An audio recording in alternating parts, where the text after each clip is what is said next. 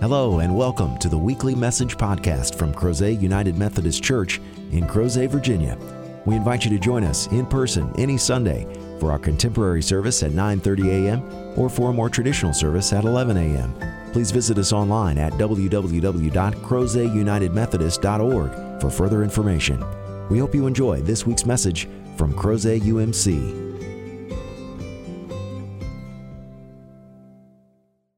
So today we start our Lenten worship series, and it is themed Rebuilding the Temple, Coming Back from Exile. And this is not just something that happened historically to God's people. Certainly there was a time when they were preparing to come back after 70 years of exile in Babylon, and to come back and to rebuild the temple that had been destroyed when Babylon laid siege to Jerusalem and carried off not only their monarch and their priesthood, but also many of the powerful leaders from among the people, carried them off to a distant nation, and there for 70 years they lived in exile, cut off from the life that they had known, cut off from their worship in the temple. And then came the news that not only were they getting to return to their homeland and their lives, but now they had the opportunity to rebuild the temple. And hopefully we are a people that are preparing to emerge from the isolation and exile of a pandemic and preparing ourselves. So many people have told me over the course of the last couple of weeks that it feels like there's a light at the end of the tunnel, that perhaps we will see a time not too far into the future when we can safely gather, especially here in this sacred, consecrated space, and have more of a normalcy about our lives. And we yearn for that, for it has been almost a year since there has been in-person Sunday morning worship in this space. And as I thought about that, and it occurred to me this morning, I was so sad. But I know that yesterday, I myself took a step toward returning to those days when we can gather here and have all of our voices and our spirits raised in order to experience the glory of God. And so yesterday, I went and I received my first dose of the vaccine. And it was an opportunity for me to kind of be quiet and to watch. Now, I know that I tend to be a very talkative person and very active, but I promise you there are times where I can be quiet for short periods of time, and I can be still so that I can observe. And it was a wonderful experience for me to see how other people were trying to work toward coming back from the exile of the pandemic. And so the experience that I had was that I went into a place, and there were all of these people trying to do what we've been told to do, wearing masks and social distancing and practicing using hand sanitizer and not being overly touchy. And certainly there was the final moment where I sat down at a table and this nurse prepared to give me my shot. And I'm not a huge fan of needles in shots, but they don't really bother me. But as she was swabbing my arm, she looked me in the eye and she said, "Thank you for being part of the solution." And I was so caught up in her words that I actually missed the needle. And as I was told to go sit in a chair for 15 minutes, some of you have had this experience, it gave me time to think about that. That as God's people, we usually have one of two choices. We are choosing and actively being part of a solution, or by our unwillingness to be part of a solution and sometimes our inaction, we are actually contributing to the problem. And yesterday, it cemented for me, not only in my head, but in my heart, that I want to be part of the solution. I recognize and have mourned the loss of so many wonderful aspects of our lives, not just as Christians and in our worship life, but as an American, as a neighbor here in Crozet. There are things that I feel like I have lost over the course of the past 11 months in isolation in the midst of a pandemic. We have lost people that we love. We have lost some of those practices and those disciplines that enabled us to maintain not only good physical health, but good mental health. We have lost the opportunity to go about our religious and spiritual lives in ways that encouraged us and empowered us. And because of that, we have had to find new outlets and new things to do, new ways to stay busy, new ways to function and work. And some of those are wonderful things that will carry with us well into the future. And some of those things were triage. And so we're looking for ways to come back, not just back to what was, but back better than ever. And that's what the prophet Zechariah was saying to God's people. These were a people that remembered what they had, and it was literally taken from them. The temple was destroyed. There was no way to worship as they had been doing for hundreds and hundreds of years. They had lost this connection, this physical place where they knew they could go and experience God's grace. They had lost their nation. They had lost their community, as some of them had been literally ripped from their arms and sent to a foreign place. And now they had this glimpse that the day was coming when they could go home to where they felt comfortable and alive, where they felt free, and where they were able once more to experience God in a very powerful and tangible way. And so the prophet Zechariah had to speak to those people and get them ready. You don't just leave a place you've been for 70 years and come home as if nothing had happened. There is planning and preparation, probably some packing to be done. For these were a people who had not only had a first generation, but in some cases a second generation, entirely in exile. There were people whose children had never seen the promised land. They had never looked upon the temple of God with their own eyes. And now their children had never seen that either. And so there was a time to prepare, to get the people motivated in order to come back. And that's what the prophet Zechariah is telling us. Things were never going to be the same after the Babylonian exile. In fact, the name of the people was going to be changed. They went into the Babylonian exile as Israelites. They will come home as Jews, for they have developed new ways of their religious practice. They had developed new modes in order to sustain and encourage them in this time of exile. And now they were coming back, and they had to figure out what things were going to look like, feel like, and be in this dawning of a new age. And we are no different. Now, I know there are some of us who want to come back to exactly as everything was. That's probably not going to happen. And there are some of us that want to come back better than ever. We want to build something even better than what was here when we left. We want it to be a perfected version of what we had. And that is holy work. That is a difficult task to do. And so the prophet has to speak to us to how to do that. And he says that there are 4 things that we are to do. We are to speak the truth to one another, that we should talk truthfully, authentically, and genuinely to one another, not hiding how we feel or putting on a veneer to our words, but to speak the truth, to render in our gates judgments that are true and make for peace. This one is twofold, that the verdicts that we render, the judgments that we give, are to not only be truthful and not skewed for one side or another, but they should also be for peace. That the things that we say and the things that we do and the decisions we make should be about what is right and God's truth, but also what will make for peace among all of God's people. Not to devise evil in our hearts against one another. This is very difficult, for we live in a time and a place culturally where the world encourages us to share those sentiments that are in our hearts or in our minds. And how many times have you been in the presence of someone, maybe even through a video, Zoom call, or you had the opportunity to see them and they're talking, and all you can hear is your inner monologue that's like, if it were illegal, I would kill you. You are driving me crazy. I would love to knock some sense into you. Those are not of Christ. Those are very human feelings, but those are not of the Lord. And the Lord says that we need to eradicate those thoughts from our hearts, especially.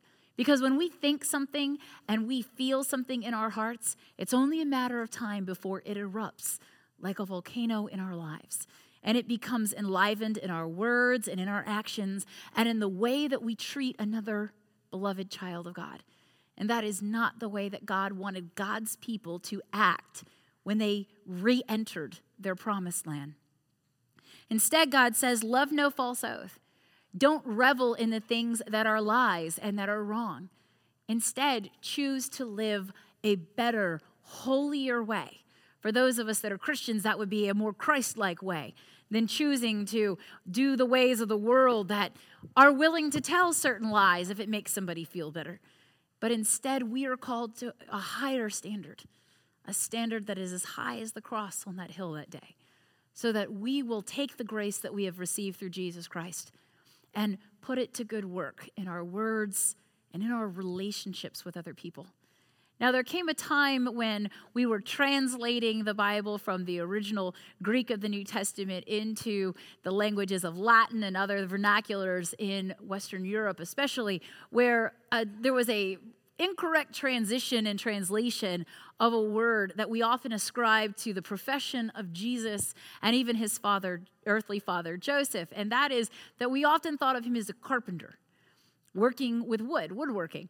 But actually, it's more accurate to say that he was probably a stoneworker, a mason. And you might think, well, why would that even matter? But if you look at the way Jesus talks about his ministry, he's always referring to stonework and masonry. He's talking about how he himself is the cornerstone. He talks about tearing down structures made out of stone like the temple and rebuilding them. He looks at his apostle Peter and says to Peter, "You are the rock upon which I will build my church." Referring constantly to this masonry aspect of his life because there is a strong tradition of stonework in the Bible. Don't let us not forget that God's people, the Israelites, when they were in captivity in Egypt, serving as slaves in bondage to Pharaoh, were masons. They made bricks, and they used them to build cities and monuments at Pharaoh's whim. And then they took those skills, and they brought them with them into the promised land. Now, there was a 40-year transition period before that, but they had taught those skills to their children.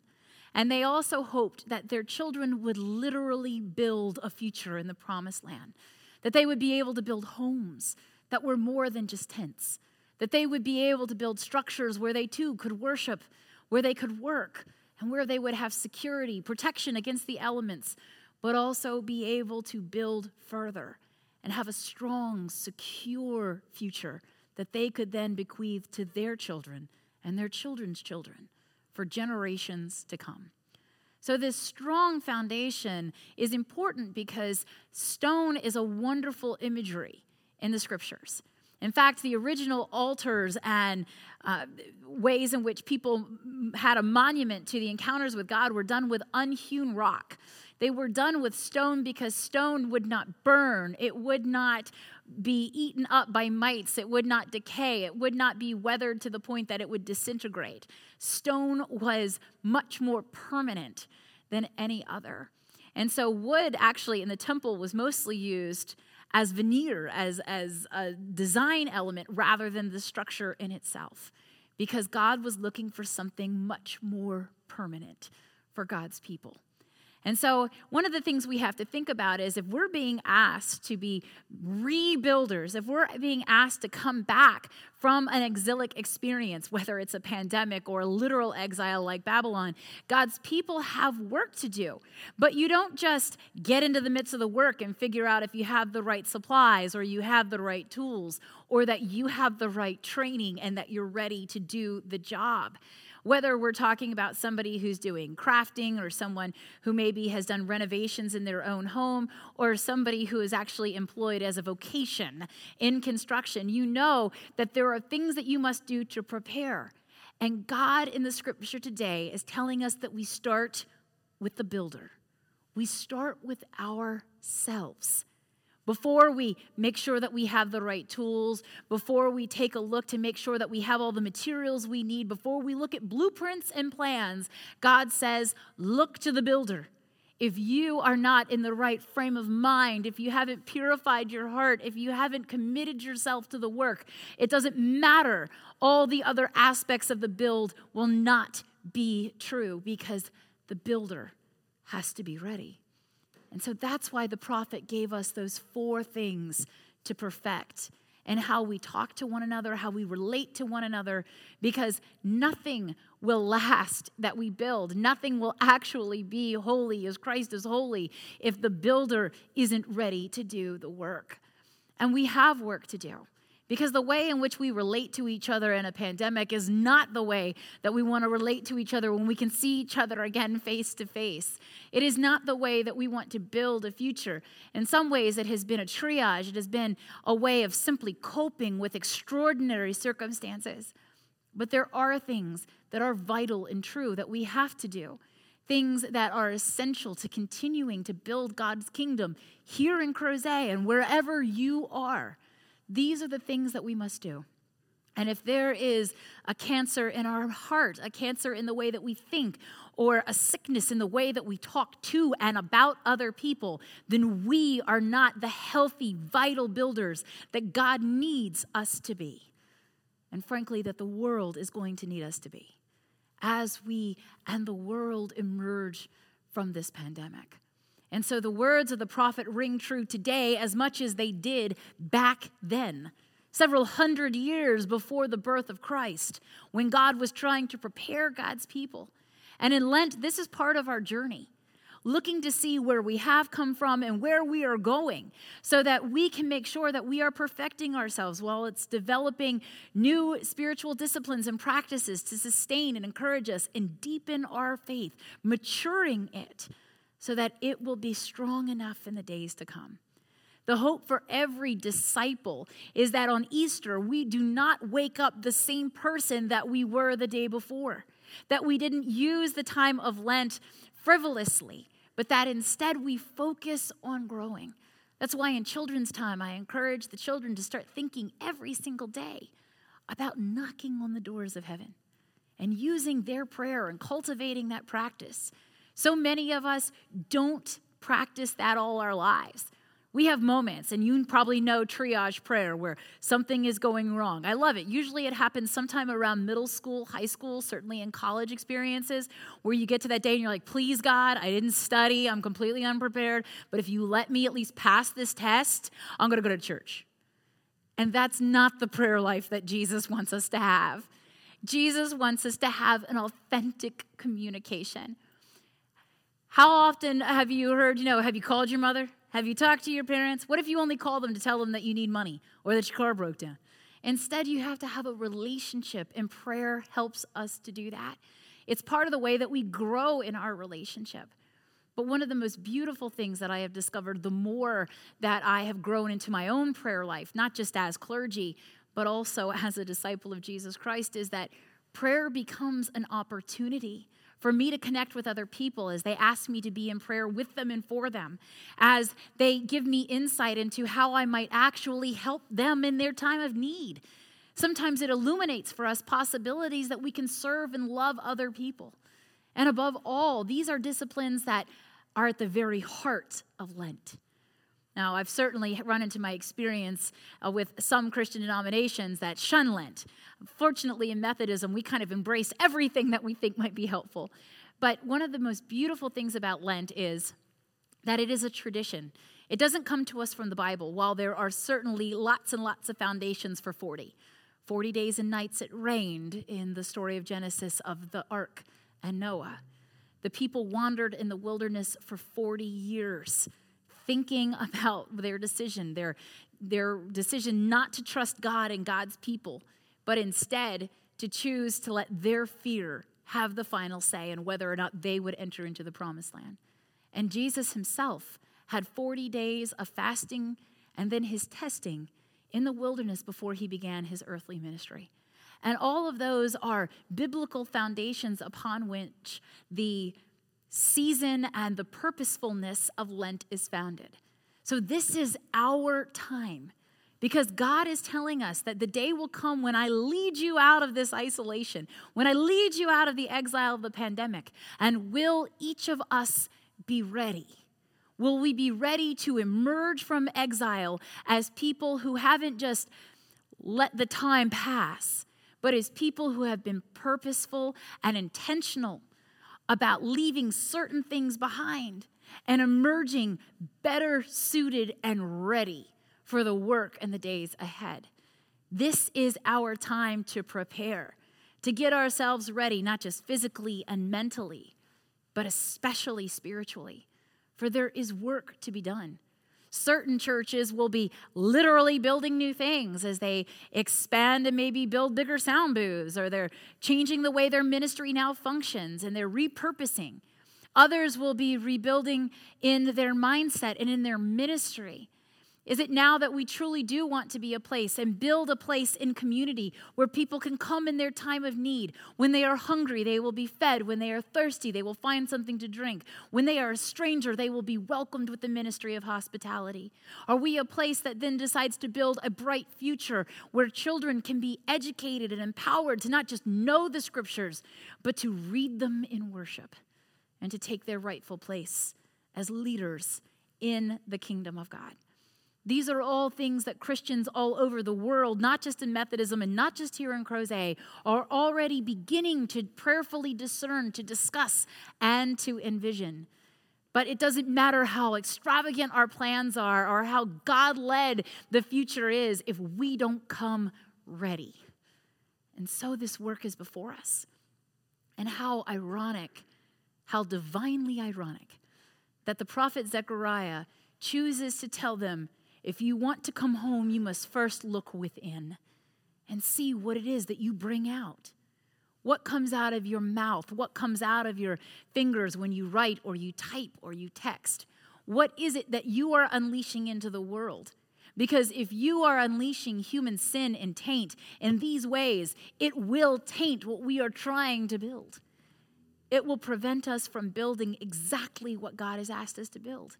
Not just a building, but a people and a place, a living, breathing sanctuary for all of those that have ever experienced what it is to be cast aside, to be shunned, to be exiled from all of the beautiful rights of proper relationship. And that's why it's so important to focus on what we say. Now, I personally have a radical honesty policy. And I choose to be completely honest with my child and with my family and my friends.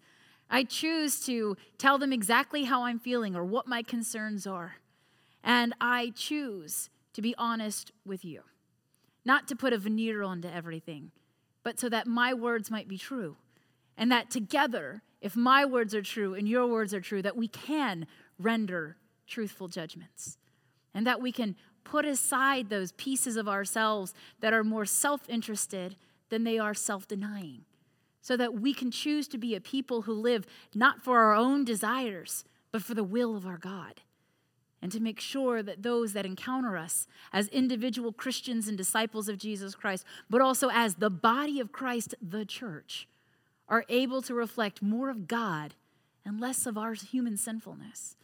And that is a struggle that begins with each of us individually and continues with us collectively. Because there is always perfecting work to be done when we are fully human. We don't have the advantage that Jesus had, being both fully human and fully divine. We are fully human, and so it will take constant work. You know, one of the first things I noticed is when we went into isolation and the gym shut down, my body physically reacted to this. Which means that if I want to get back into that state that I had before the pandemic, I have some work to do, physically and mentally. Because I know that when we come back, I want to hit the ground running. I know that when we come back, I want to be one of those that is willing to jump right in and say, what do we need to do? How do things need to be moved or changed or lifted? What do we need to do? I want to help. And so many of you have wanted to be part of that too. And I believe with all that I am that day is coming. I'm not prophetic enough to tell you exactly what day that is, but I believe that day is coming. As I have witnessed people choosing to be part of the solution. And I have witnessed so many people saying, I am excited when we can finally come back together. Yes, I believe that. I, too, am excited. The trustees are going to have to scrape me off the ceiling of the sanctuary when we can finally come back to in-person worship. But before we do that, I have things I need to do. You have things you need to do.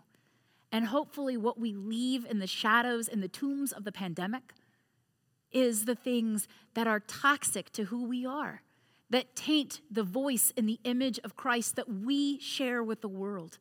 We can leave behind us our penchant for excusing white lies.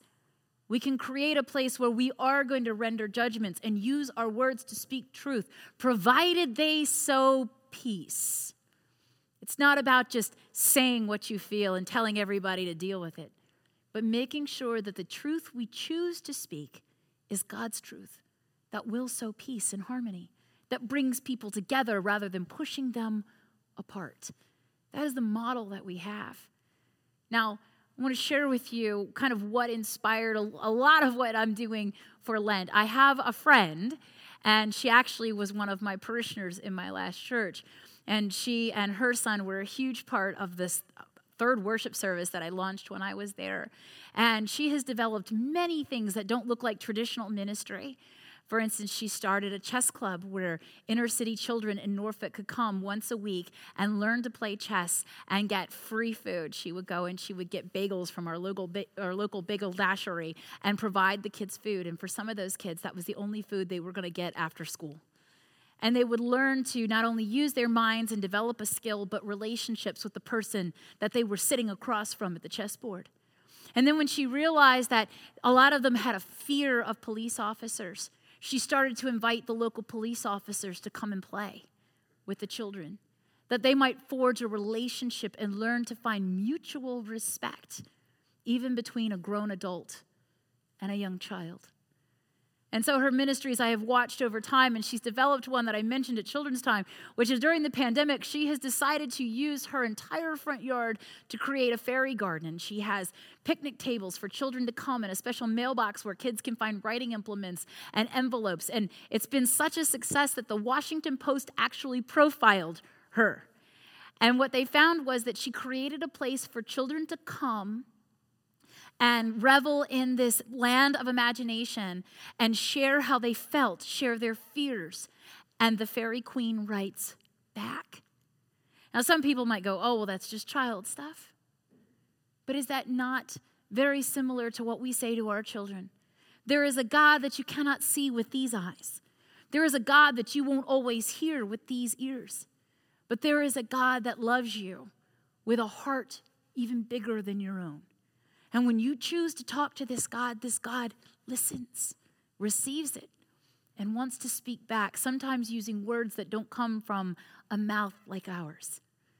And so she has created this beautiful place where people come and they share their needs and they find respite and sanctuary from an isolated experience of childhood and a pandemic. And she continues to inspire me. And I told her the other day that this was her ministry.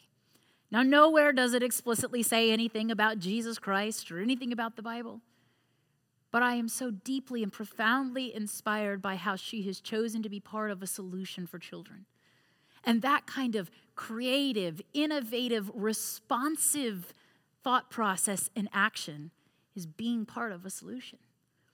And we are invited into that realm. The Holy Spirit will inspire us and equip us. We are knitted together by our faith and by our family of faith. But more than anything, when we focus on perfecting the builder and making sure that we are ready to come back and do the work, like my good friend Lisa Suhe, we are figuring out how to be the next generation of the body of Christ. You don't go through something like what we have endured and experienced and not be changed. You don't come through something as prolific as a struggle and a battle against cancer or overcoming some kind of immense economical tragedy and not be changed. The difference is how we choose to be changed. Are we going to be an embittered people who simply pine away for the past? Or are we going to choose to be a people who believe that the kingdom of God still lies before us and that we are being offered the opportunity to be guides, shepherds, companions for others along the way? And that will change how we look at them, how we talk to them, and how we choose to be in right relationship with others. But we can't make those right decisions, and we can't be the right disciples of Jesus Christ if we don't work on ourselves in union with the Holy Spirit. So may it be so. There is much rebuilding and new building to be done in the days ahead. And it begins with us choosing to rebuild ourselves to look more and more like the loving, forgiving graciousness of our Messiah, and less like the sinful mistakes of our humanity in the past. But because of God and one another, we are able to make these changes. We are able to emerge better, stronger, and ready. I would even dare to say enthusiastic about what God is having us build now. May it be so. In the name of the Father, and the Son, and the Holy Spirit, we pray. Amen. Thank you again for joining us for this week's podcast. We hope you found the message meaningful, and we invite you to join us in person as we gather for worship at Crozet United Methodist Church every Sunday at 9:30 a.m. and 11 a.m. Please visit us online at www.crozetunitedmethodist.org to learn about ways you can connect with God and your neighbors through the ministries of Crozet UMC. Have a great week.